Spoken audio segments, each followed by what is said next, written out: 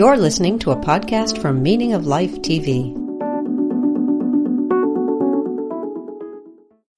Robert Talisse, it's good to see you.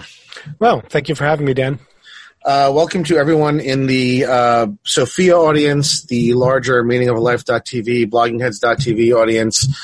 This is the Sophia program. I'm Daniel Kaufman, the host. I'm a professor of philosophy at Missouri State University. I publish and edit the Electric Agora, an online magazine, and I am very happy today to be joined by Robert Talisse, a professor at Vanderbilt University and author of this book, Overdoing Democracy, which we're going to talk about today.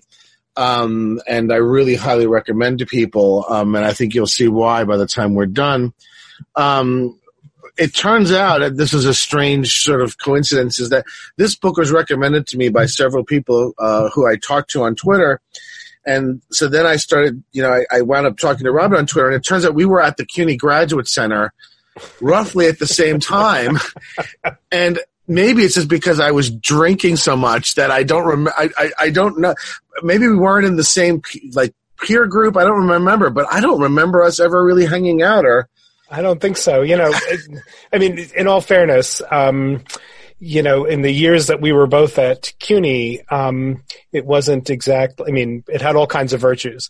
One of the virtues it didn't have, in fact, one of the vices it had, is really hard there wasn't much community, let's put it that way, because of the way the space was set up, and the graduate departments were moving from, a building on 42nd to 43rd, and then ultimately to 34th Street. And so there was a lot of transition going on. So I'm sure we were probably in the same rooms a couple of times, but I was out before they moved, and I also do remember that the student social groups were pretty cliquish, and so you could be in one group and not really see people in the others other than in classes and stuff. Yeah, I think I was mostly in philosophy of language and metaphysics and stuff like that, and so we may not have even taken too many of the same classes, but that's probably true. So, Robert, we're going to talk about this book, and it's getting a lot of attention. It's definitely broken out beyond the academic, hasn't it? Yeah, sure. You're getting a lot of people wanting to talk to you about this, and I think that's a great thing. One thing about it is accessible. I mean, it's very rigorous, but you can pick this up and read this if you have no academic really background at all, so it's a very, very accessible book. I'm pleased to hear you say that. I worked hard at the writing. The writing's excellent, and like I said, to balance rigor and accessibility is not easy at all. Robert, why don't you introduce us a little bit to the main thesis? If you want to talk a little bit about what motivated it, that would be the book. That would be interesting. Does it primarily come out of your academic work? Does it come out of concern about the current political situation? And maybe also you could, start to introduce some of the main theses. Sure. So, my full-time sort of academic occupation, as it were, is in political philosophy, and in particular in democratic theory. My entire career, or at least most of my research life, has been devoted to writing and thinking and arguing about democracy, and in particular about the epistemic dimension of democratic legitimacy, the epistemic potentiality for democratic processes to produce good results or more justified political commitments among citizens. This book is a bit of a departure, and in fact, I think the first sentence of the book is, "The irony is not lost on me," because I think this might be the fourth book I've written with democracy in the title. And the thesis of this book is that we need to do something else. So, it took me 4 books to get to the idea that there are other things we're thinking about. So are you going to stop talking about politics after this book? Are you going to turn to aesthetics or philosophy of mind or something? It's crossed my mind that it might be good for me in all kinds of respects to do that, but I suspect not. So maybe at the end of the day I'm a hypocrite. But so the book emerged out of sort of the 2 things that occurred to me at roughly the same time. One of which was an academic thought, or a thought that emerged out of my academic research. The second was something that emerged out of a conversation I had with somebody who's not an academic at all. So let me just start with the academic, the more boring one. It struck me that you can read a lot of democratic theory, and in fact, a lot of political philosophy more broadly, and come across either the idea or at least get the sense that there's a pretty wide consensus on the thought that more democracy is always better. That because democracy is such a crucial and important social good, that because democracy is the sort of necessary precondition for other kinds of political goods, and maybe because in the absence of democracy, politics and all kinds of other registers goes terribly wrong. The thought is often that from these sort of observations, it's entailed that more democracy is always better. That what's meant by more democracy? Well, that more participation, more engagement, more politically astute thinking, more time and effort and energy put into on behalf of citizens, put into politics. And so the idea is that it's such an important good that there could never be too much of it, or it could never be can never loom too large in our social lives. And in fact, some people who are tuning in probably, are aware of these thoughts. There's a famous dictum that's attributed both to Jane Addams and to John Dewey. The cure for democracy's ills is always more democracy. Similar thoughts also, and by the way, you can read that kind of thought in Rousseau. You could read that kind of thought in a lot of participationists, a lot of deliberativists. Here's another sort of way to capture the general trend. Among deliberative Democrats, and I think it's still fair to say that, among Democratic theorists, some version or other of the deliberative idea that what accounts for the legitimacy of democratic outcomes is that citizens have had the opportunity, and maybe more than merely the opportunity, but have been enabled to talk through and think through and trade reasons and the rest, and that's somehow connected on most deliberative views to the legitimacy or the bindingness of the outcomes. It's very easy to find in this massive literature on democratic theory, most of which has at least some deliberative element. In fact, most of it is kind of overtly deliberativist. It's very easy to find in that literature lots of discussions of the ways in which certain settings and forums and venues are bad for deliberation. And a lot of theorists give their time to thinking about how to construct and how to prepare venues and settings for good deliberation. It's very, very rare that you find anybody in democratic theory identifying a venue or a site where deliberation could be engaged properly, but nonetheless ought not be. Right? Very, very hard to find that. You could talk politics, you could trade your political views here, you could talk about your reasons for your political advocacy in this setting, and it would go pretty well. But nonetheless, there are other kinds of considerations that suggest you ought not do that there. So that's the sort of academic side of the motivation. I started wondering, it's just not the case that, with respect to other things that we have reason to think are more than merely instrumentally good, right? I'm not yet saying democracy is intrinsically good. It just looks to me like it's more than merely instrumentally good. It looks to me like, there are all kinds of things that are good in some non-instrumental way where it just doesn't follow that more is always better, or that it ought to be as central to our lives as we can make it.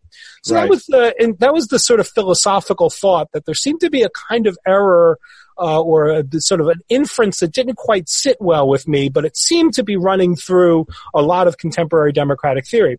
Now, the second thing that episode that got me thinking about this, which was actually the thing that happened that is, I think, more causally responsible for me actually writing the book. After the election of our current president, I actually had, tell this story in the book. I had lunch with somebody who was just scared to death of Thanksgiving. Because, people were gathering and, the person had reason to think that they were not politically allied. And, the person hadn't seen her in a while. It was just worries like, yeah, people are coming over and it's going to be a bloodbath. It's going to be awful. And I'm going to go through all this work and I'm going to make all this food and people are going to storm out and it's going to be nasty and tense and all the rest. And so, she had alerted me to the fact, I didn't believe her the first she told me. She alerted me to the fact that there is a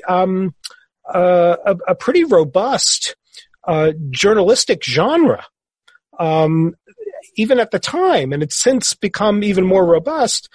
In November, end of October, November, journalists writing columns about how to survive this ordeal of Thanksgiving. I actually recall there was one journalist, a progressive journalist, who wrote an op-ed saying, you ought to fuck up your family's Thanksgiving. I mean, he had a lengthy, I'm going to try and find a link to it. I don't know if you can remember it. There'll be a link section attached to it. Yeah. But I found it absolutely incredible. It was just this incredibly self-important, self-righteous sort of just like, these issues are so important. No moment should pass in which they're not addressed. I mean, it was just. This is exactly right. And so, so you get, there's a gamut, right? So, you get you're complicit with your drunk uncle's racist views if you don't, Boy, Thanksgiving, right? Yeah, right. If you don't throw something at him. And then, there are the more subtle things, which are, there are certain kinds of strategies you can employ to de-escalate, to change the topic, to pivot. Right. But, let's face it, that's not always going to work. And if you think it's not going to work, stay home. That's another position, just cancel the holiday. And then there are, these,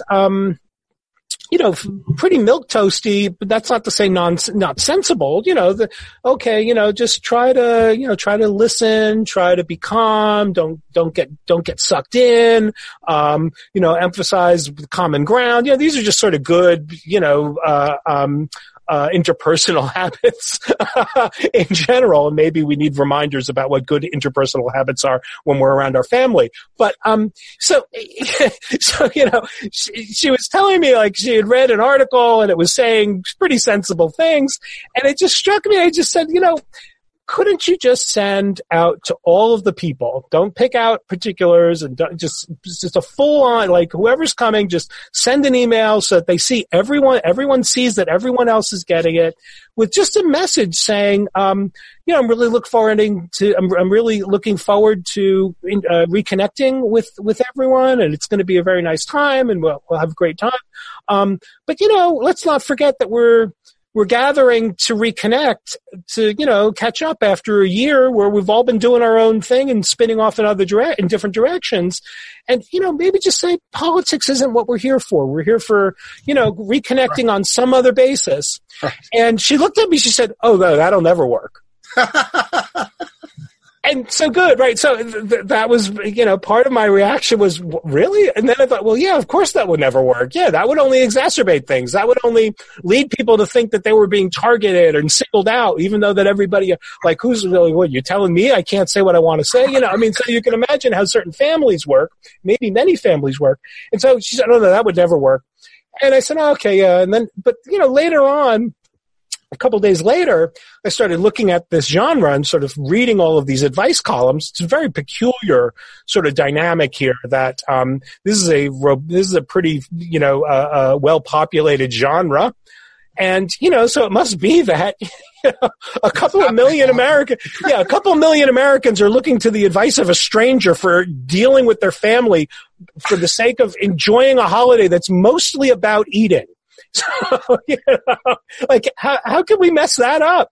I started thinking like, wow, this is very peculiar. And then it struck me. I'm like, whoa, like that, that there couldn't be a context that it seems to us that there could not be a context in which politics is out of place, despite the fact that the setting is right for discussions and engagement of politics. Right. So I think that's interesting. And then it sort of struck me, that connection with this, up until that point, pretty, distant, academic observation that people think more is always better because it's because democracy is such a crucial good. There could never, we always want to try to get more of it. So those are the two sort of motivations, the sort of philosophical one. And then this real, people sitting around dinner, we're screwing up a good meal because people, and again, I think it's important. The thesis of the book isn't that we ought to, suppress our political differences, or it's not a both sides kind of view that, admit that your political enemies have always got something right, or you've always got something important, or, it's none of that. It's like, the reaching across the aisle model of doing democracy when it's particularly contentious, it's not that I resist that. I mean, that's what you got to do if you want to get political things done. But the thesis of the book is that, we need to reflect a little bit on the fact that politics has now become so central to nearly everything we do. And it's becomes our partisan affiliations and identifications have become so central to how we understand our own social identities that there seems to be no escape from it. Yeah. And the thesis of the book is, perhaps in the non-formal sense of paradox, surprisingly, that when politics is allowed to be so central to our sense of ourselves, and when politics is an inescapable dimension of all of the things that we do together and in the presence of others, we actually get worse at it. Yeah. And so the thought is not even that, don't sweat politics because it's, don't sweat the small stuff. Politics is small stuff.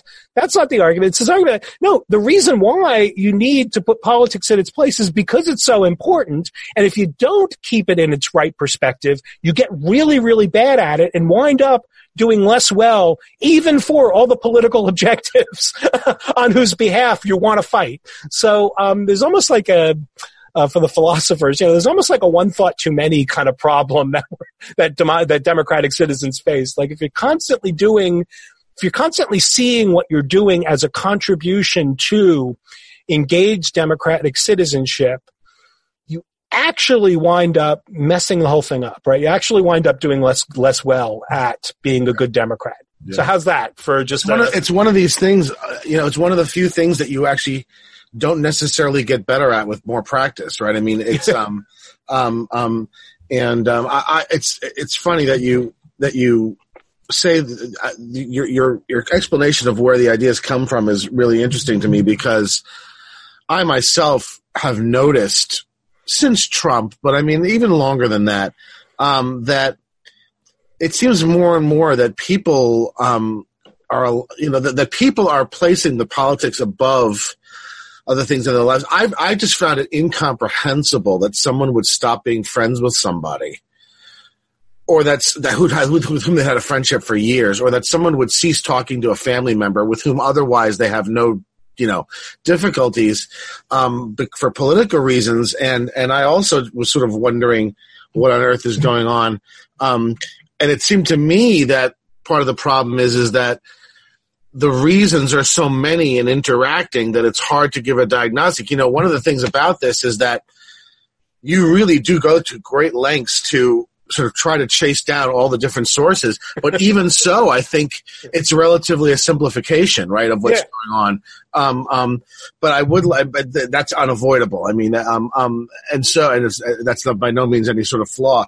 So maybe you could talk a little bit about what you take as being the etiology of this problem. Sure. So trace down some of the main lines. I mean, you talk about, you talk about online life, social media, oversaturation. You talk about polarization. You talk about, to a certain extent, although I thought that maybe this is something that I would say I think has a greater role, and maybe that you didn't talk about as much as I thought you could.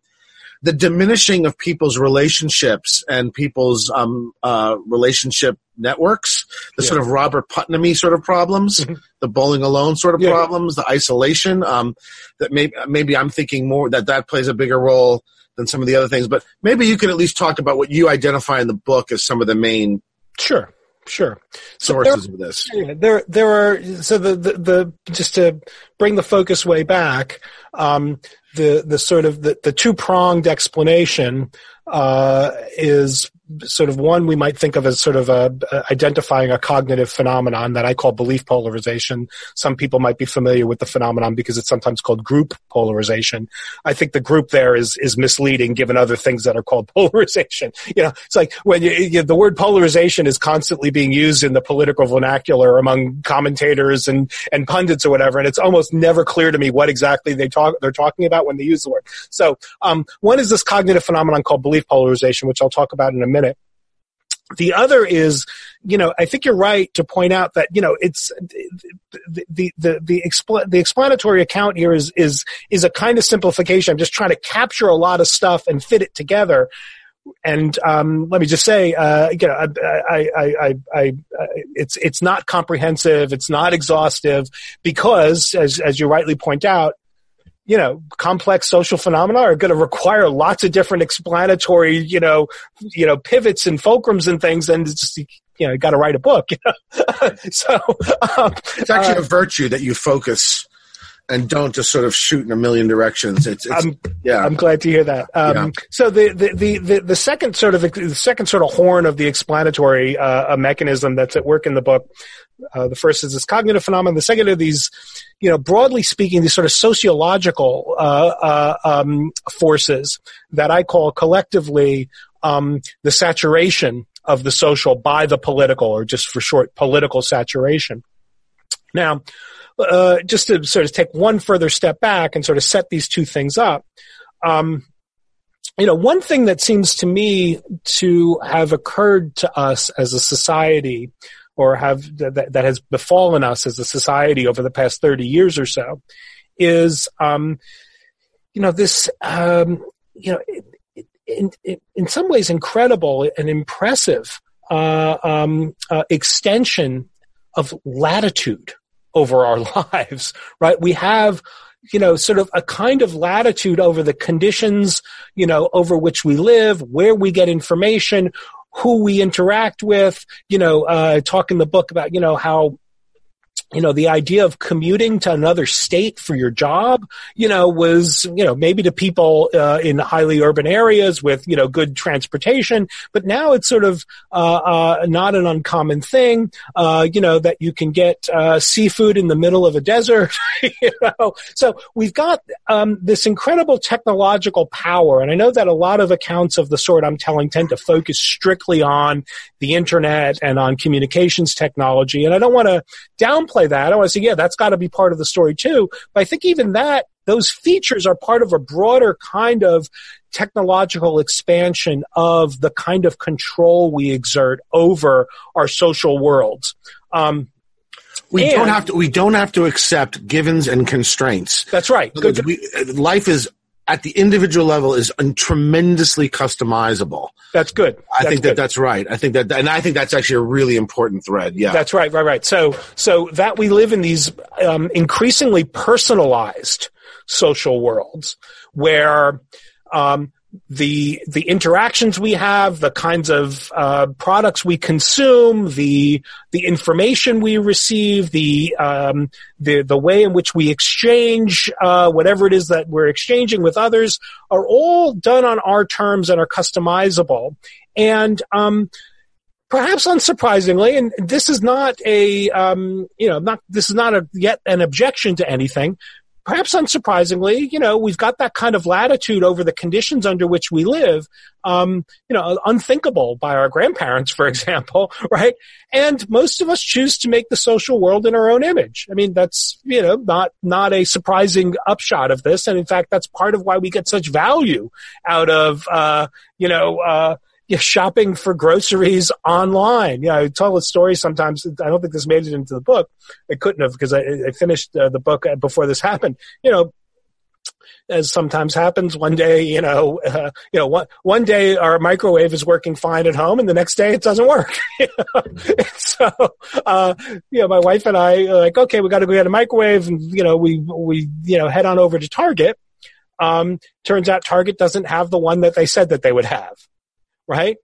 And I'm standing in Target, go on my phone, and I order it. I order the model from Amazon. Right? Like, this is amazing. I'm shopping at another store in one store, right? So you can imagine, so like, that would just be a kind of unthinkable thing. Even when you and I were kids, that would be an unthinkable thing, right? I was going to say, this is very recent. You don't have to go back to our grandparents. You got to go back to us. And our social lives were not this customizable because we didn't spend so much of our social lives weren't lived so much online. That's right. So, you might decide what click you want to be in, but you couldn't avoid the other click, right? I mean, they were there, right? And would have an effect on you, right? You couldn't block them or filter them, so you sort of had to learn to endure. That's right. That's right. You would have had to choose another microwave. That's right. Yeah. And would have had to maybe make other choices on the basis of that. And, that's right. So there would be all kinds. So, we were able to online go find the one we wanted. Which, again, it wasn't like we went to the store and just picked out one of the microwaves that happened to be there. Right. Found the thing. Target said, oh, yes, we have that. We went to the Target, like, oh, sorry, no, there was a mistake. And you bought it from their competitor in Target. Yeah. So, good. So that happened, So you went a whole paper just on that. So thinking that this unprecedented type of latitude that we have, of course, it's going to have all kinds of effects. So, now just getting back to the two sort of horns of the explanation, let's start with the sociological. In part, I think, but maybe not entirely, but certainly in part, one of the upshots of this latitude is what I call the political saturation of social space. That, because we've got this unprecedented latitude, it turns out, for all kinds of complicated reasons, not only are we making choices so that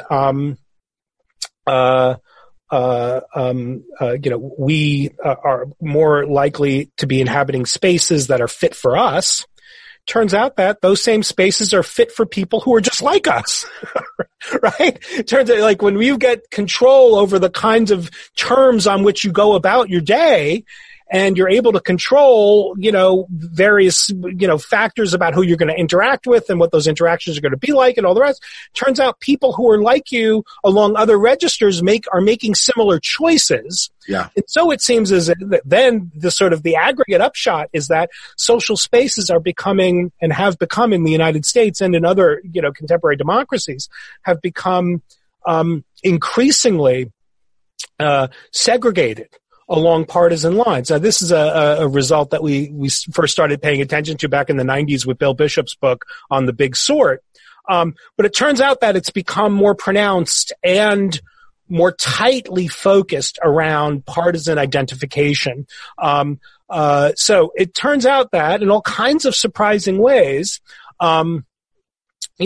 your consumer behavior, how you spend your weekends, whether you have a passport, where you go on vacation and what you do on vacation, your occupation, what part of the country you live in, obviously, what kind of house you live in or what kind of living space you have, how you decorate that space, whether you feed your pet wet or dry food. These are all things that are tightly, surprisingly, scarily tied to your partisan identification, right? And by the way, I could go through some of the surprising specifics, like, the more clocks in your home, the more conservative you're likely to be, the more maps, the more liberal you're likely to be. So there are these, and you could start weaving an explanatory story about that.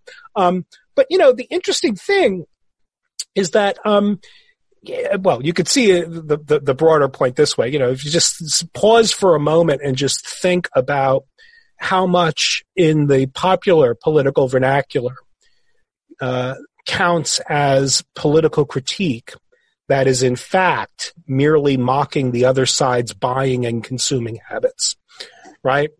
So, the camouflage versus the yoga pants, the hybrid car versus the F-150,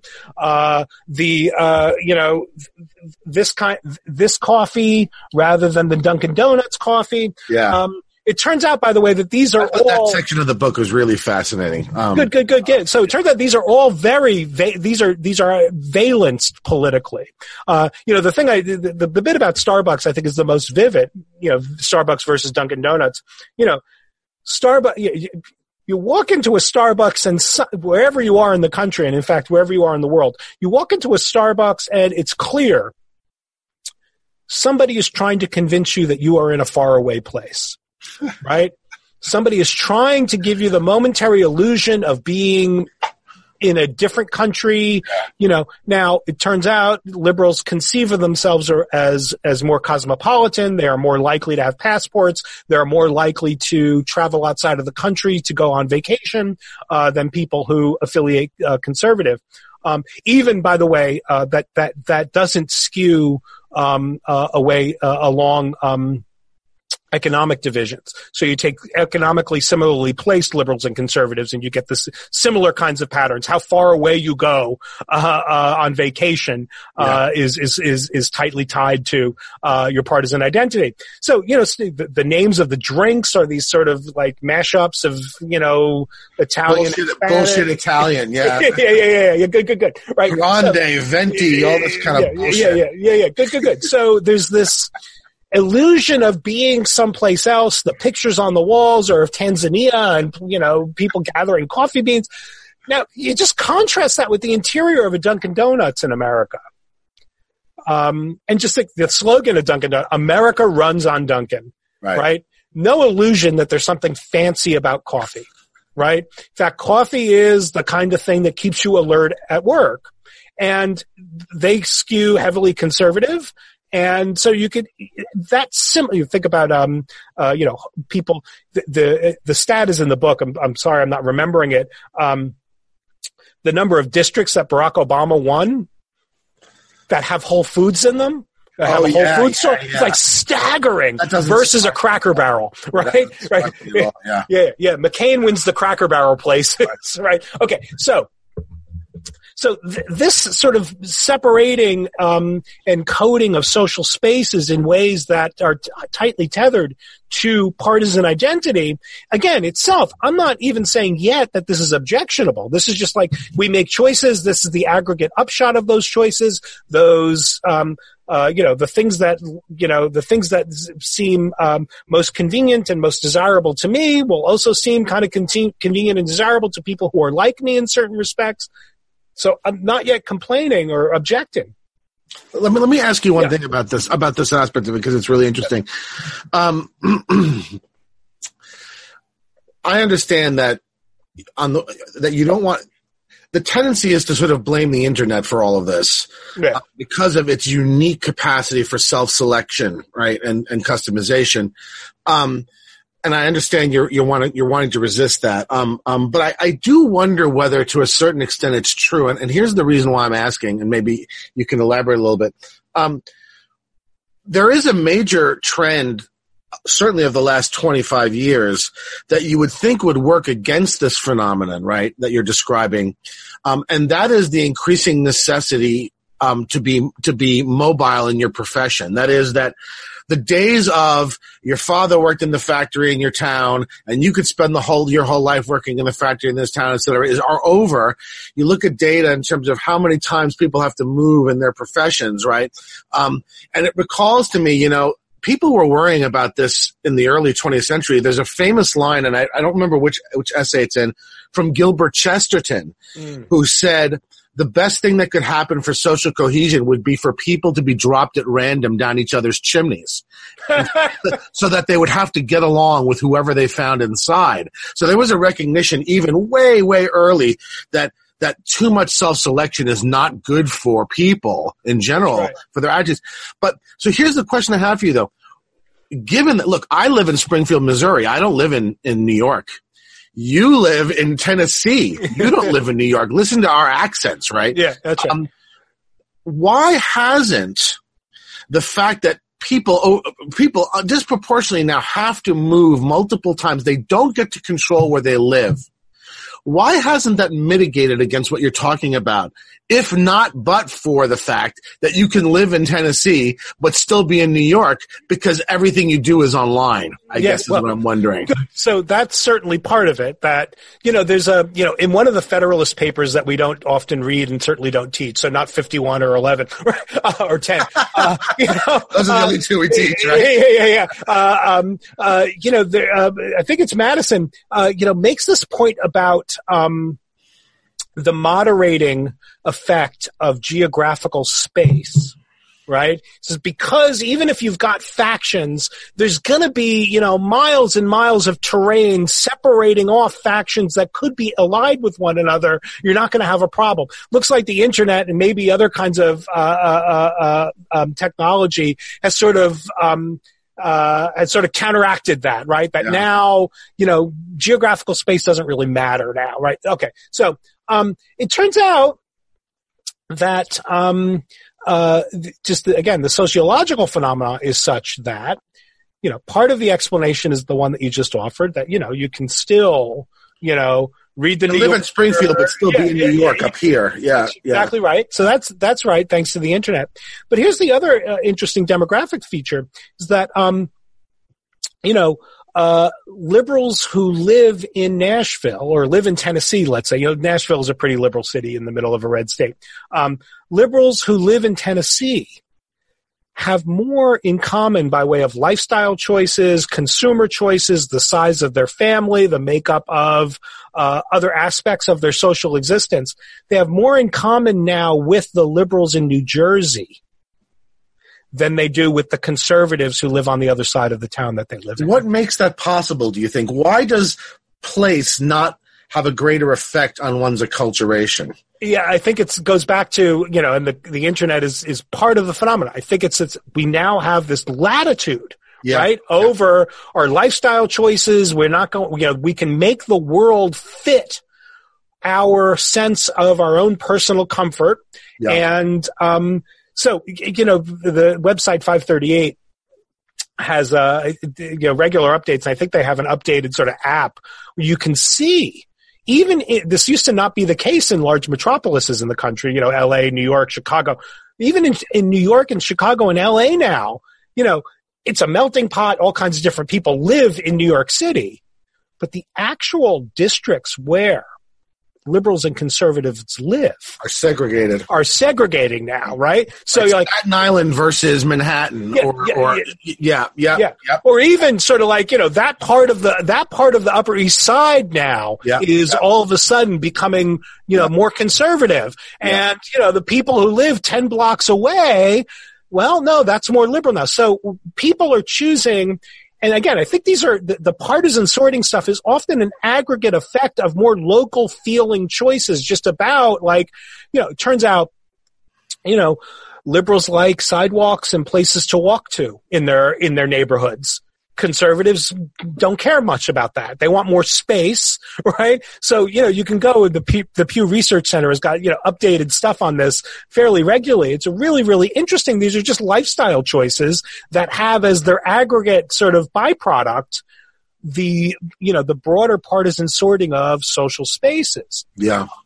In ways that are not always obvious to us. Now, what I think is democratically problematic about that is not merely the segregation stuff. It's just that, casual, unplanned encounters among people who are not alike politically are becoming more and more rare.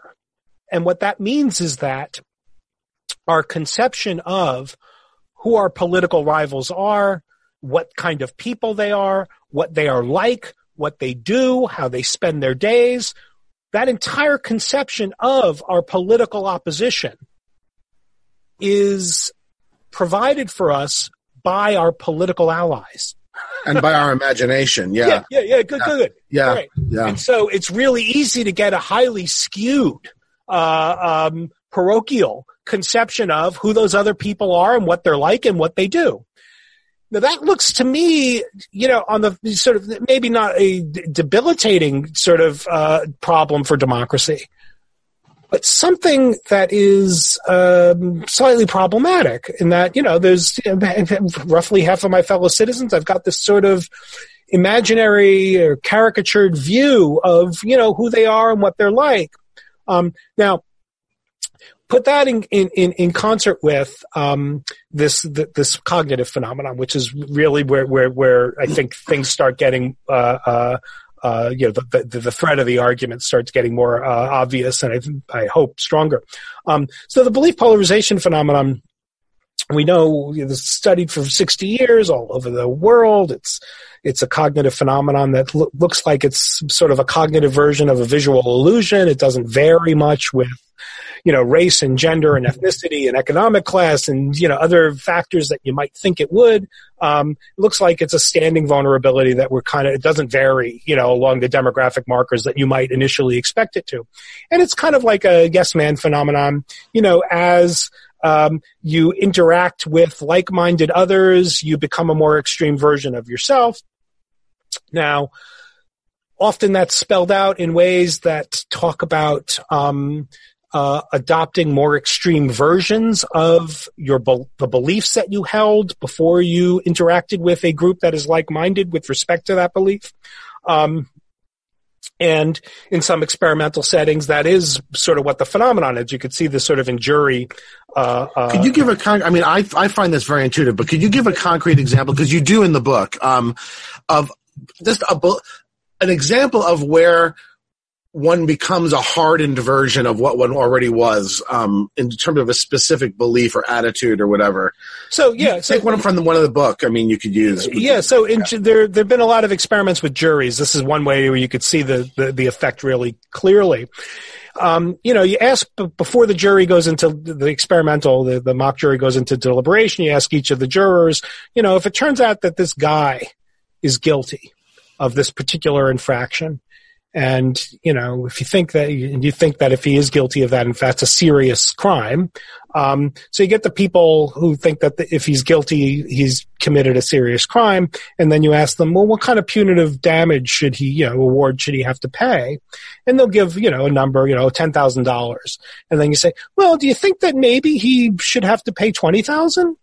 And, they say, no, $20,000 is excessive, $10,000. Okay. You get the jurors together, and if they all agree that the guy's guilty and the infraction is particularly egregious, not only do each of them move to be more punitive, the longer they talk, the more of them exceed the threshold that they set, right? They outbid each other. Yeah, they go beyond what they said was excessive before they started speaking. Another similar kind of example has to do with experiments involving political activists, where you get people who are engaged in activist projects of particular kinds. Let's say they're interested in counteracting police brutality, and you get them together like, well, imagine the following situation. This sort of trend of racially intoned police brutality has occurred in your city. What do you think your group should do? And they'll say various kinds of things about, what level of disobedience, what level of law breaking, what level of organization, where things should happen. They'll give some kind of answer. And then you say, like, do you think that you should, set fire to cop cars? No. We shouldn't do that kind of thing. That would be excessive. Then you get them together, right? And not only do they come to feel that the infraction is far more serious and injustice than what they said before, they start advocating for more extreme positions, including the positions that they said would be excessive and beyond the pale. So it looks as if in this kind of case, not only do you get, like with the jurors, like, I'm willing to be more punitive, but also in our own cases, we're willing to engage in more risky forms of behavior, right? On the basis of interactions that might not involve the dissemination of any new information. Right. That it doesn't look like what's driving it is, you get the people together and they start pooling their information, and then you learn new things. And on the basis of those new facts, you say, wow, this is far worse than I thought. It looks as if it's, as Cass Sunstein sort of puts it, like these are cascades. It's just, we sort of like, as the British say, we wind each other up in a way, right? And that starts intensifying not only beliefs, but I would go on to say, attitudes, the attitudes we have, we get angrier, we get, more indignant, more resentful, depending on the case. And as I argue in the book, or at least I try to argue in the book, because let me just say one quick thing for the philosophers. This is a robust social scientific and cognitive scientific literature that's, 50, 60 years old or 60 years old now. And it's really, really interesting on the phenomenon. It's really, really, the experiments are cool. It's really worth looking at. The trouble is that the kinds of distinctions that we as philosophers would make are almost entirely absent. Yeah. So just to give one example of this, you could read a lot of this group and belief polarization literature. And, as I started working through it all, I found myself just sort of like, Mark, I wish I had some of the off prints, because I get a big red circle, just like, this is a conflation of degree of belief with belief content, right? So they're talking always about, they become more extreme. Like, okay, what does that mean? Well, in some cases, it means you become more fervent, right? You become a more, sort of rabid advocate for what you believe. Yeah, in other cases, that the content becomes more. That's right. And so, what I try to do in the book, and, one of the reviewers in Oxford, I'm going to just put this out there. I don't know. One of the reviewers in Oxford was driven nuts by this part of the book and just thought this was probably a political philosopher. It was just like, it gets into all this stuff about the difference between degrees of belief and content of belief. And, if you've got a shift in content of belief, that's not really right to say that there's been an uptick in degree of belief, because you need a constant content in order to measure it. I get into all that. Like, just get rid of that. Get that out of the book. And I did not, because it's an important part of the book. Anyway, so, this is something for a graduate student out there really wants to, looking for a dissertation topic. Here's one of those cases where philosophical nuance could be introduced into this long-standing cognitive philosophy of social science work to be done. Yeah. So, but, leaving all those sort of niceties aside, the argument that I wind up, or the position that I wind up taking on belief polarization, is that it's a more Humean phenomenon than it looks, than it's often presented, because it's not ultimately about sharing information or face-to-face contact, or trying to sort of fit in with a group of others who you don't want to look like you're a poser in front of. These are the contexts in which the phenomenon has been studied. And this is sort of, you're looking where the light's on problem, right? So because you can study the phenomenon in cases of like-minded discussion, or in cases of certain kinds of group dynamics where pressures to detect, inauthentic posers, are kind of high, then, people have said, oh, so this is an informational dynamic, or this is a social dynamic about conforming groups and wanting to seem authentic and desirably distinctive in a group. Those are good places to produce and study the phenomenon. Turns out that you can get the phenomenon in the absence of any face-to-face encounter at all. Turns out you can get the phenomenon simply in virtue of making salient to a subject a social identity that she holds, and presenting her with a chart that shows people who have that identity think this thing that you think. No information is exchanged. Do you think that that's because, is that something sort of endemic, or is that because in the internet age, people are hyper aware that they could come under the scrutiny of their peers very easily? Or is that, you think, something that's sort of indigenous, so to speak, would have been true 100 years ago as much as today? I think it would have been That's true. Obviously a guess, but what's your guess? No, I think it would have been true 100 years ago. I think that the kind of forces that you're now pointing to exacerbate this, right? Because you don't want to be canceled. You don't want to get a thumbs down. You don't want to be unfriended, or whatever it is that people, whatever the kids are doing these days, right? So, so those are pressures. I would say that, part of what explains why these features of our social media platforms are so addicting to us is because there's an underlying phenomenon that it's feeding, which is that, just to put it very bluntly, I mean, this is not really technical science now, right? To put it really bluntly, we like to feel good about ourselves, and it makes us feel good about ourselves when we find out that people who we see ourselves as being like agree with us. We find out that, hey, like that makes me part of the team because, I think this thing and they think it too. And there's where the Humean part comes in. Like, I feel good about myself. I sort of feel elevated. Like my mood goes up. It's like, and that's how you get an uptick in confidence in your overall perspective, as I call it. I'm not saying you get an uptick in degree of belief because the belief shifts. You become more confident as a thinker. There's a Dunning-Kruger sort of aspect. Become more confident, and that's why you start asserting with greater confidence more extreme versions of your commitment because it's just because you feel better. You also, by the way, as a product of this intensification, you come to hold more negative affects towards the people who you see as outside. They might not even be outside. These are the people who are perceived to be outsiders. You come to find them strange and curious and weird, inscrutable, in cases yucky and disgusting and all the rest. You come to attribute to the other side an unreasonable degree of homogeneity. That is, you start seeing the other side as just what Republicans think is, and then you say left.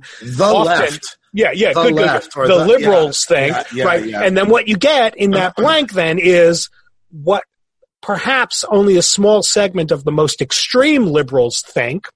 But then it's sort of like it's like one of these fallacies of composition. Like the most extreme version of the other side becomes the mainstream view around which everybody is either overtly or secretly allied. Yeah. You become less willing to hear what they have to say. Like there's these experiments where once you find out that the person is not a co-partisan, you shut them down, you stop listening, you stop paying attention. Like the archetype is not the average, but the most pronounced. That's exactly right. And as we know that the way to counteract that is to make it very demonstrable to people that actually the archetype is the average. I mean, what I'm thinking about is the pretty remarkable shift in attitudes towards gay people, right?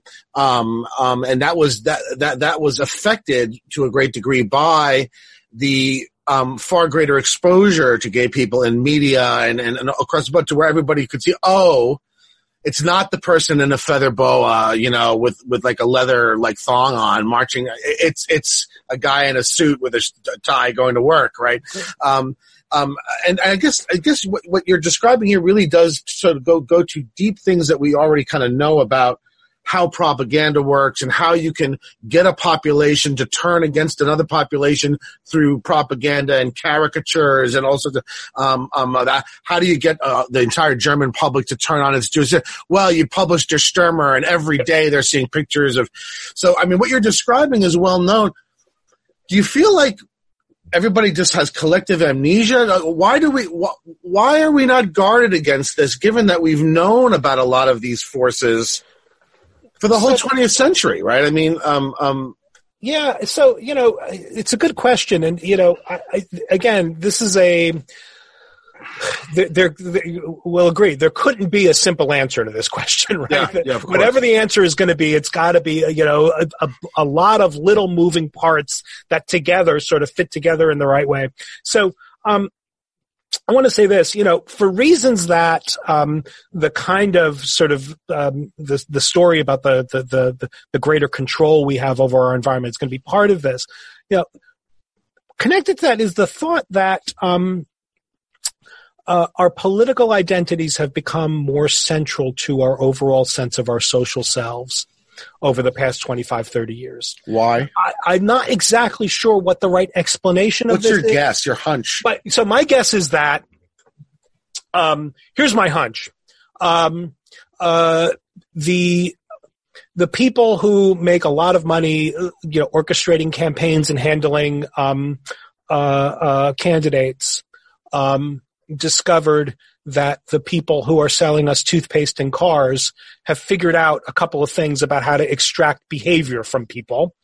So the importing of advanced marketing techniques into politics. That's right. And so, it corresponds with a point at which, at least at the national level, but at certain local levels as well, winning elections is a matter of extracting behavior. It's not a matter of changing minds, right? It's a matter of getting people out to the polls. It's a matter of turnout. And that's increasingly the case, in our democracy. You don't have to change anybody's mind. You just have to get the people who are already on your side to actually show up. And, if you can do that better than the other guy, you're going to win. Okay. So that's got to be part of the story. And so that, lifestyle, consumption, other kinds of choices that we make are now seen as expressions of our deep sense of self, and that politics has made it such that that deep sense of self is now more likely to be understood in terms of liberal or conservative than it was 30 years ago in terms of Christian or Jew, for example, right? There's a really interesting, this is a side note to sort of spell this thought out, really interesting book by Michelle Margolis, a political scientist at Penn, where she, it's called From Politics to the Pews, by the way.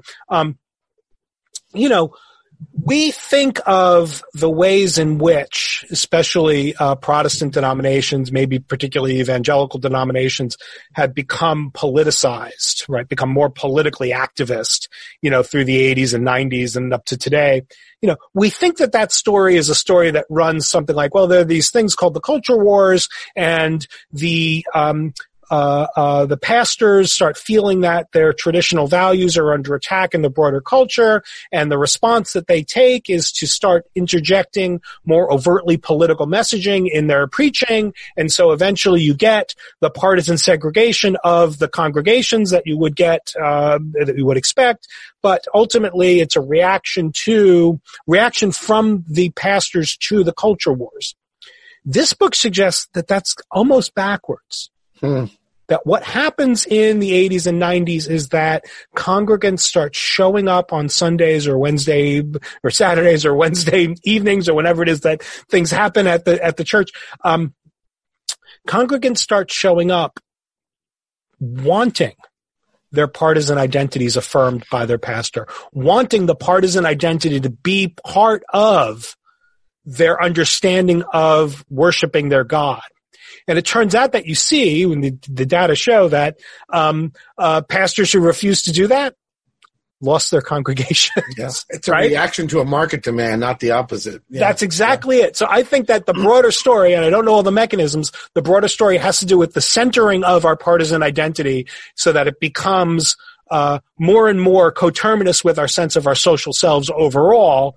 And I think, by the way, just one upshot of this, one sort of sort of problematic from the point of view of democracy upshot is that when candidates are sold like toothpaste is sold, and when we are primed in this way to think of ourselves as liberals or conservatives or Democrats or Republicans or, there's a Monty Python joke, right? I'm a Trotskyite Marxist. No, I'm a Marxist Trotskyite, right? Once we think in these terms. Liberation Front.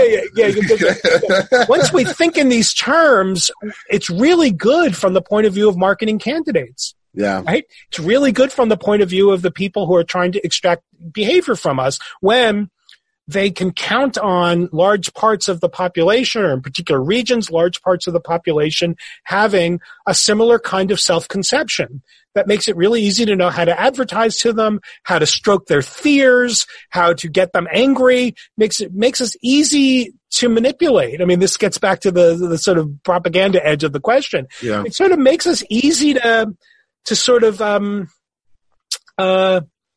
lead around, right?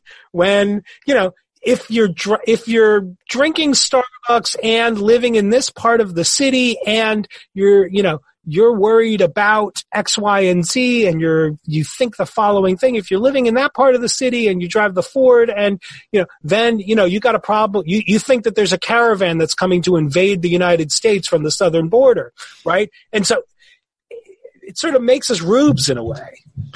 Do you think? I'm starting to wonder whether this is kind of an inevitable product of sort of late capitalism, right? I mean, in the sense that it just seems like there's been and this is why I asked you at the beginning about the sort of the Robert Putnam problem, the extent to which the diminishing of people's relationships and relationship networks are ultimately to blame for this. I mean, because, it's a sort of a well-known thing is that, the less I have in my sort of informal life, the more I demand of the formal parts of my life to provide it, right? If I don't have any friends, then what I do is I push for politics in which people are forced to at least act like they're my friends, right? You must reaffirm my identity, and I'm going to sue you if you don't, or have the police come to your house or whatever. I just wonder whether sort of we've been undergoing a very long process of the kind of the shrinking of our relationships from extended to nuclear to now, and that the result has been that we look more and more to the formal aspects of our lives. In other words, as the civil society shrinks, diminishes, becomes less and less satisfying for us to participate in, we look more and more to the political to fill the space. Do you think that there's something to that? This is a sort of an inevitable result of this long process that we've been undergoing, at least since, I would say, the beginning of the 20th century, the industrialization and... So, yeah, I think that's got to be part of the story. And nothing that I affirm, nothing in the thesis of the book is meant to be a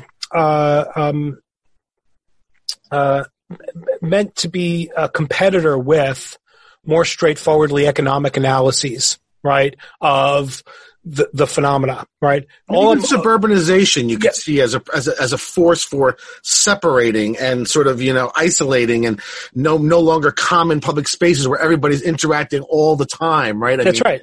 You can tell that sort of Michael Walzer kind of story where it's the common spaces have become increasingly commercial spaces, right? It's the shopping mall where people see one another. And that's very self-selecting. It's very self-selecting, and it's also a place where, there's a shopping mall where the liberals go to, and there's a shopping mall where the non-liberals go to. So the idea that there would be sort of a public sphere where citizens would interact qua citizen, right? Not through a filter that is already sort of, segregating them according to their political allegiances or alliances, that's all deteriorated. And just to make the Robert Putnam point, right? The dissolving of a rich sort of culture of bowling leagues, right? These are one of these spaces where this is the kind of space where, when we were kids and where parents were growing up for sure, there were bowling leagues. Who are the guys on the other teams? You might not know them. You might not know where they live. You might not know what they do for a living. They're just, people who you've got to engage in, this, I think it's easy to overlook the significance of these kinds of micro interactions that are based in cooperation and sharing an activity. I think it's They're enormous. I think it's really, really important. The Robert Putnam phenomenon is, people still bowl, but they no longer are doing it in ways that exposes them to others who they haven't selected in advance. Yeah. Right? They're doing it with people where they don't have to meet new people or figure out how to engage with new people. So I'm really sympathetic to at least that part of the Putnam, the Robert Putnam story. There are other features of his story that I'm a little bit less moved by. Right. But so that's part of it. But I want to stress this because, again, you can read a whole lot of democratic theory, from Dewey on up, or maybe before Dewey on up. You can read a whole lot of democratic theory and walk away with the thought that, anything that's going wrong with democracy has to be owed to failing to live up to the ideals, deviating from the ideals, allowing some alien ideals to sort of infiltrate. This is like the Walzer story, infiltrate the democratic space. And, certainly that's the right diagnosis, I think, for a lot of what's going wrong with democracy today. I hope in the book to say, well, wait a minute, but there are vulnerabilities that beset or threaten democracy internally. It's like, even if people are doing roughly what they should be doing as democratic citizens, getting together with like-minded others to build coalitions, to think through the things that they care about, to signal in public to others that they are allied with different kinds of projects. Like, these are all things that I don't think you could take away from a society and still claim it's a constitutional democracy or liberal democracy in the philosophical sense, right? It's like, people are doing roughly what they should be doing.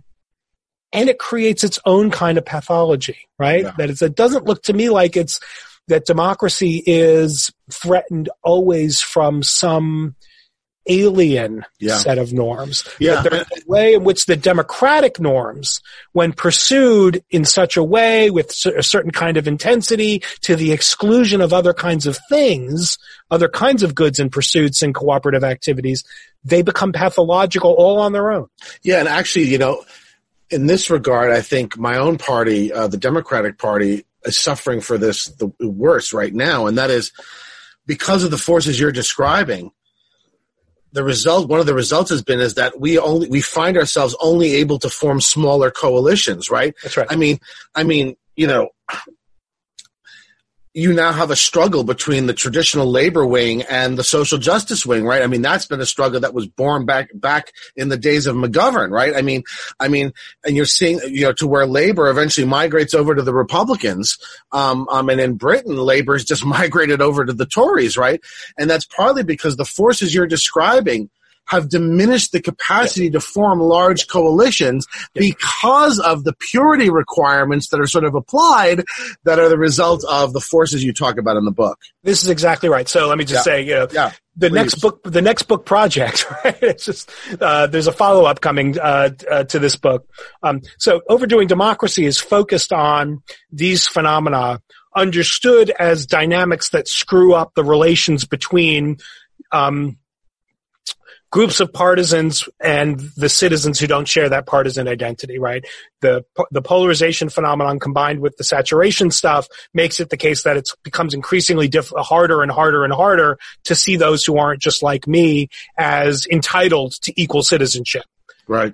But you're just pointing out now that the part that's, in the book, in the water, we could say in the book, in the air in the book, but not fully spelled out, but there are really, really cool data on this, is exactly part of the polarization phenomenon under conditions of saturation is also that we come to overpopulate our sense of who's on the other side, right? People who aren't just like us down to every minute detail now become enemies. Apostates, they get chucked. Good. So part of the polarization phenomenon is also not merely that we become more extreme, we do, but also that our group becomes increasingly homogeneous by attrition, by expelling more and more people. Because as we become more extreme, the pressures to detect posers, right, intensify, right? Yeah. The rhino and dino talk, right? Republican in name only, Democrat in name only, shoot up. The voting for Biden, you might as well vote for Trump, right?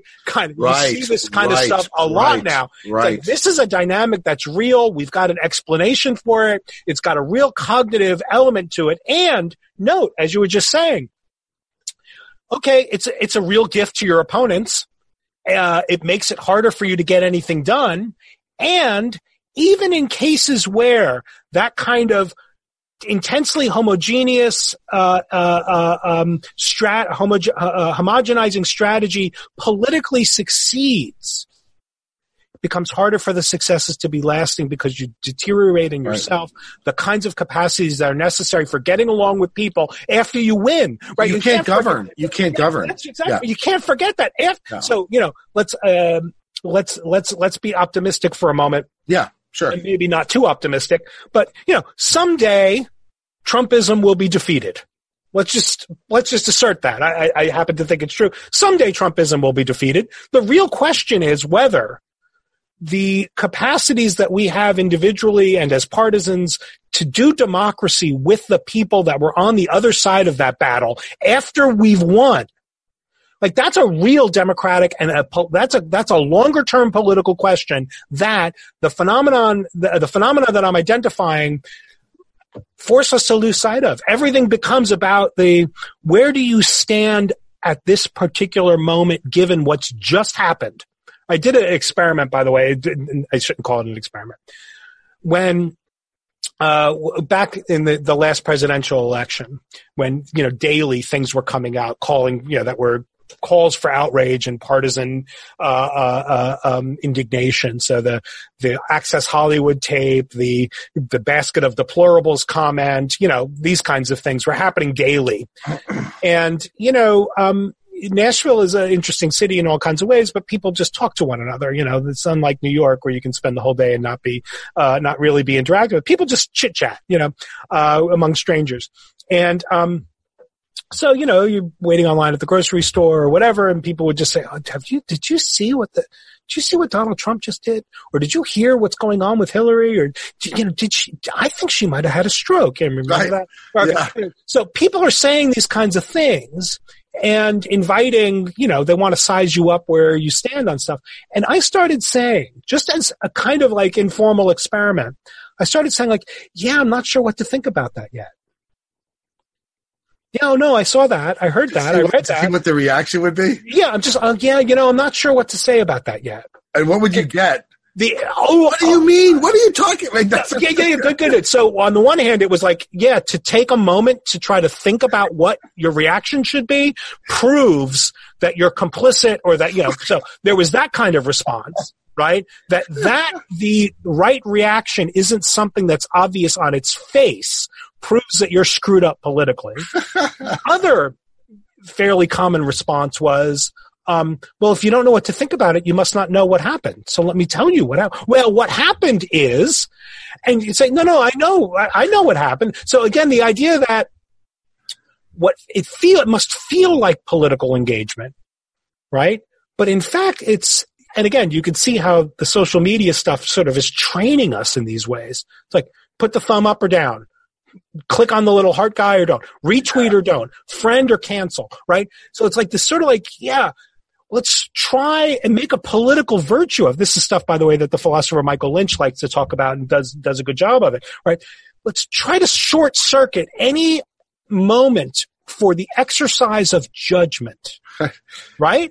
That's part of the partisan and the polarization story too, is that something has just happened. You've got to have your hot take, because what's really important in light of this political thing that happened is signaling and affirming and expressing your partisan identity. And it's always going to be clear what the right partisan reaction is going to be. And if you say, well, wait a minute, let me think a little bit about that, you're showing yourself to be a kind of inauthentic or opposing, you're a poser, right? You're not really on board. And it just looks to me like it's democratically dysfunctional because it's so short-sighted. You're constantly just reacting to the thing that's happening in the moment. Yeah. By the way, this creates really strategic opportunities for the president, who knows that this is what's happening and is constantly feeding us. Yeah. Right? I mean, these things that like every day there's something letting happens. yourself get baited, man. It's just like, exactly right. Like, you remember the days like, I didn't, I didn't like either George Bush, right? But I remember, being an adult, and saying like a couple days would go by where I would not have to think or talk or utter the president's name. Right? Right. This is no longer the case. Yeah. And it's a strategy, and we're vulnerable to being primed and falling and being hooked by this strategy, because so much of the politics is, given its partisan and polarized nature, so much of the politics is aimed at establishing with the people who you want to signal your allegiance to that you're one of them. And one of the things I wind up saying and exploring in the follow-up to Overdoing Democracy is sort of like, it looks to me like the following might be true. the more central our partisan identities are to our overall sense of our social identity, the thinner the conception of politics has to become. Yeah. Right? You get this super, like, razor thin conception of what politics is all about. It's about the canceling and the liking and the friending and the unfriending, and which ultimately does nothing. But that goes to that issue of how rich or not rich your personal life is, right? And your relationships are. And so in closing, let's start to close out. Let's talk about your analysis of some of the sort of potential remedies. The reason why I raised the Robert Putnam question and asked you about these deeper forces is they do go to the question of the issue of remedies, because if it's the case that ultimately what's going on are very deep forces that begin with industrialization, it makes me less hopeful about the potential for remedies that are going to only operate maybe at the surface, right? Right. And aren't going to involve a fundamental reorganization, right? So maybe you could talk a little bit about the remedies you discuss in the book and what you kind of think would have to happen in order for these to be sort of realistic expectations. So, let me just say, the book is not altogether optimistic. No, it's not. Right? You offer at the end. Yeah. So I think that one strategy that I think is important just to say I don't think will be sufficient, because it helps me sort of spell out the more direct answer to your question. The initiatives that are very popular, by the way, in Washington, D.C. think tanks and elsewhere, these sort of civility initiatives where, invite your political enemy over to lunch and, join a softball game that's got Republicans and Democrats and all that. Yeah, I'm not resisting these things. I'm not saying don't do those things, and maybe they're good to do, whatever. They're just not sufficient, because those are all activities that remain, that keep politics at the center of the aim, right? Of it's part of what we're doing is political when we are playing softball with our political rivals. So two things that I wind up saying at the end of the book that are really important.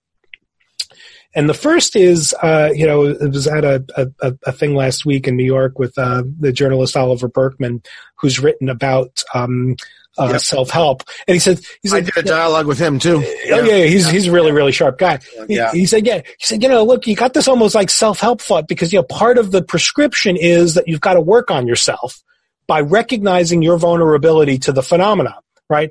But I'll own that. That seems to me right. For many years before I started writing the book, I was interested in the belief polarization phenomena. Give talks to people about belief polarization in political contexts, and it's part of the phenomenon. It's part of many cognitive phenomenon that you can see it in others, but you can't see it in yourself, right? You can only infer it in yourself. Yeah. You can see others become extreme, and that's the echo chambers, Fox News. You have to trust and assume that it's operating in yourself. That you're this is exactly right. Right. So I say, look, the first step is to recognize that you're vulnerable to this stuff too, and it's just a mistake to think that you're somehow exempt from this cognitive sort of foible. I say carefully to point out, I said that doesn't mean that in recognizing your own vulnerability, you have to moderate your political commitments so that they're more welcoming of and more ready to say the people on the other side might have a point. So that you don't have to do that. What you have to do, though, is recognize that your conception of what those other people are like and who they are and how much variation there is among them in their commitments, that all needs to be rehabilitated. That is very likely to be heavily influenced by your vulnerability to this phenomenon under the material conditions that you live. And let's face it, I should say, the polarization phenomenon and the saturation phenomenon, perhaps unsurprisingly in the latter case, the more politically active you take yourself to be, the more vulnerable you become to them, right? So you can imagine. Okay, good. So that's the first step, is kind of recognize that this is about you and not just another way to own the people on the other side by calling them belief polarized, politically saturated zombies. Another thing wrong with the people you're against. That's right. Now here's the harder thing that, it's whenever I give talks on this, there's always people in the audience who think that this is incoherent. And it's sort of like worse than a modus ponens, modus tollens problem, because it's like that you think this is incoherent looks to me like a confirmation of the diagnosis rather than a counterexample. So the idea that I say, look, as odd as it may sound, if we want to start doing better democratic politics, we have to find, and if we can't find, which is likely the case, you have to build new venues for social cooperative activities in which politics is just not part of the profile of what you're doing. Yeah, bowling leagues. What you have in mind in that sort of area. So let me just say, like bowling leagues. Bowling leagues used to play this role. The American workplace used to be far more, and across different kinds of workspaces, different kinds of professions. Yeah. The American workplace used to be far more politically heterogeneous than it is. You're right. Now it's incredibly homogeneous across, again, across all the economic strata, your dentist is likely to be liberal. Your foot doctor is likely to be conservative. I mean, it boils down to those kinds of trends in professions. So, workplaces, families, community spaces of all kinds used to be far more politically heterogeneous than they are today.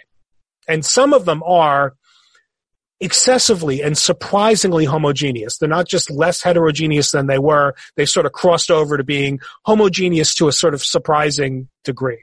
So what I say is we've got to build spaces and occupy venues and find activities to engage in, not where we suppress our differences, but activities in which our politics is just not part of the program. It's just not what we're doing. Yeah. Now, people, when I say this, and it tends to be in academic audiences that I'm just inferring are more likely to be audiences that contain members that are politically more like me, so more left-leaning audiences, think this is an incoherent, crazy thought because it's all politics, and the idea that there could be some activity that's not itself an expression of politics is some kind of, round square kind of thought. That strikes me as just the symptom. It's like, so here's just to give an example of something that my wife and I actually started doing, not because I wrote this book and we figured we had to do something, but because, the last presidential election left us really worried about, we needed to do something to get us away from the news, actually. And, we live in Nashville. As you know, we're not from the South. And as you might also know, bluegrass music is not my preferred genre of pop music. Yeah, Robert and I have been bonding on Twitter over our love for punk rock bands. It's true. Robert posts a weekly punk rock selection. Yeah. So you're starting to go to country music shows and stuff now to sort of. We go to a bluegrass club. Yeah. And, look, I don't own the records. People probably. Different. I don't know. Look, I don't think about it. I don't know. I suspect that the people who show up, for this open bluegrass jam, which is unbelievably talented players. Yeah, the skill level is ridiculous. It's ridiculous, right? Yeah. It's not like going to a club when we were kids in New York and there was a cover band and you're like, yeah, these guys can't play. Like in Nashville, everybody who's playing for free or for tips is also a studio musician. So the musicianship is super, super high quality. And, the other people, you sit around at these sort of picnic-like benches. It's a kind of divey place. And, whoever shows up gets to sit in and, sometimes it's like 8 different upright bass players and a couple of mandolin players, whatever. But the people who attend this thing are ready to talk all about what's going on the stage, right? They want to talk about the songs, always have a story about who wrote them and who they wrote them with and why they wrote them and what different players performed that song. And the mandolin player was playing on a, Emmylou Harris record when blah, blah. So they're all this, it's a storied genre where it's a pretty tight-knit community of people and their musicianship, and maybe I've got reason to suspect that a lot of the people in the audience who I wind up having conversations with about the mandolin player and what was the guy playing the harmonica doing and, what kind of song is that and what's the song structure like?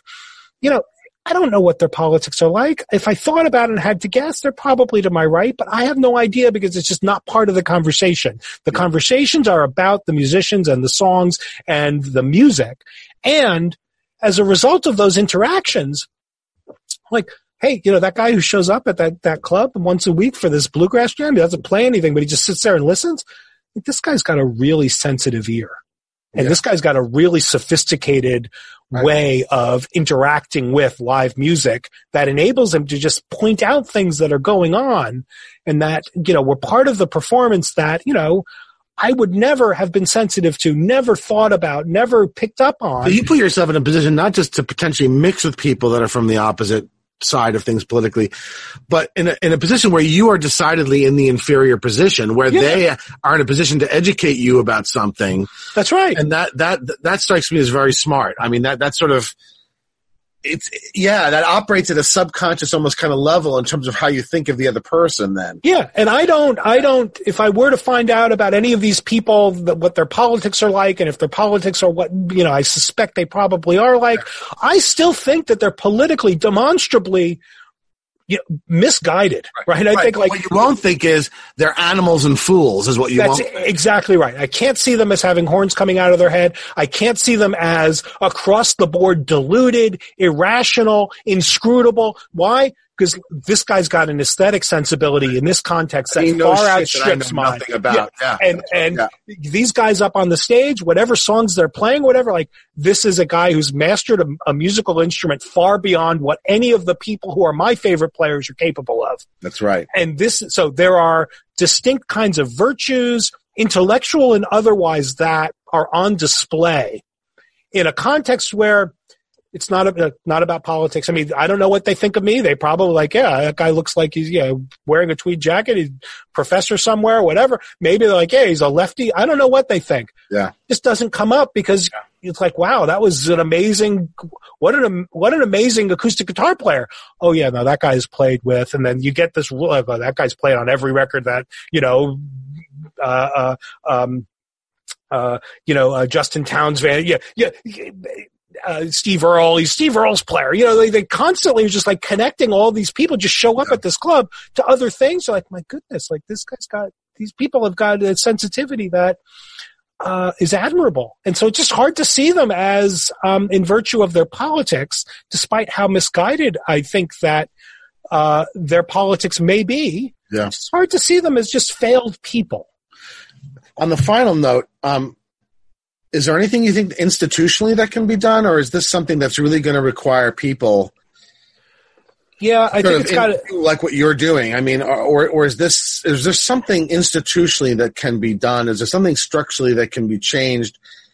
You know what I'm saying? I mean, so I think that yes, but I think that the actual work at this point, given where I think the country's at, it's an empirical question whether I'm right that these phenomena are as severe as I think they are, but let's just assume that they are pretty severe.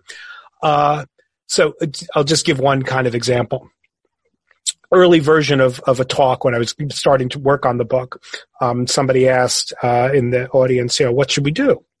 And I said, well, I don't know, why don't you just go volunteer, volunteer to pick up garbage from the park. The person said, well, that would be a liberal thing to do. Right. Now, there's a longer version of the story where I give the incredulous stare.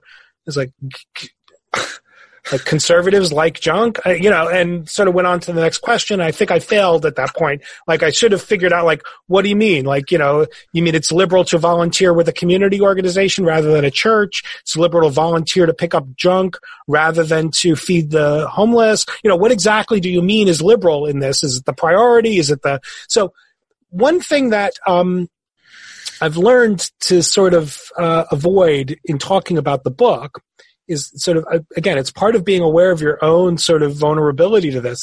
I don't want to just say, look, here's how things should be, here's what should happen, because it's going to be in part an expression of some of these forces that I'm not, that I'm only indirectly aware of that are working on me. So what I want to say is that, the real work that has to get done now has got to be of the kind that I described with the Bluegrass Club.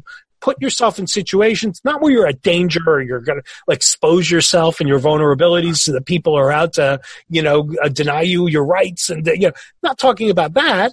just saying, like, go find things to do together where, the people can be on your side politically. It's not to go like find your enemies and go do things with them. It's to just find things to do with people where you just don't know what their political allegiances are, and that what you're doing is not in the service of those allegiances. So what I say is, do some reflection. Think of something that you could do where the activity is honestly taken by you, believed to be by you, not in the service of or expressive of your political allegiances, and go try it and see what happens. And if your political identity starts getting affirmed in the course of that, do something else. If the alien political identity gets affirmed in the course of that, try to tell the people that you're not there for politics and see if that works. And if that doesn't work, try something else. I think that the institutions and any sort of larger kind of intervention from that sort of very personal and local that I just described, I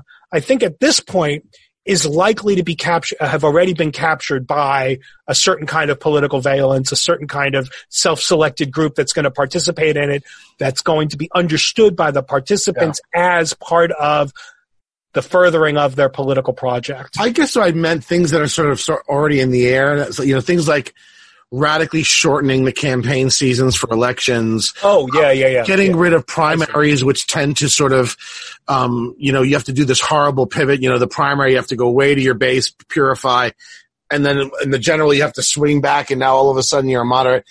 That's what I sort of meant. And these sort of things have been are proposals that have been in the air for quite some time. And I don't know that they obviously point in one political direction or another. Do you have any hope for things like structural things like that? Or I mean, I think that a lot of the kinds of proposals that you're mentioning are good ideas. I don't have any hope that they are likely to be taken up. Okay. Because again, they would require the sort of cooperation that we don't yet have. That's right. And the way rank and file citizens in this country are mobilized according to their partisan identities, polarized along those lines, again, is just a strategic gift to the parties. They benefit from the democratic citizenry being the way that it is, because it makes all of their strategic choices about how to market and polish and campaign and manage and contour candidates and policies and campaigns really, really simple. So they're benefiting from the whole thing, and so it's not going to change unless we start demanding something different. Yeah. Which means it's not going to change until we become less vulnerable to the way things are. And So there you go. All right, Robert Talisse. Thank you, Dan. The book is Over During Democracy. Everyone should buy this. It's really excellent, and I want to thank you very much. And I know the book is successful. I hope it continues to be. And I look forward to your next effort. You said your next. Are you already working on the next one? I'm beginning to work on it, and the working title is Sustaining Democracy, Citizenship for Enemies. Yeah. Anyway, thank you so much, and I look forward to speaking with you again sometime. Thanks for your time. It was really great to talk to you. All right, take care. Bye-bye.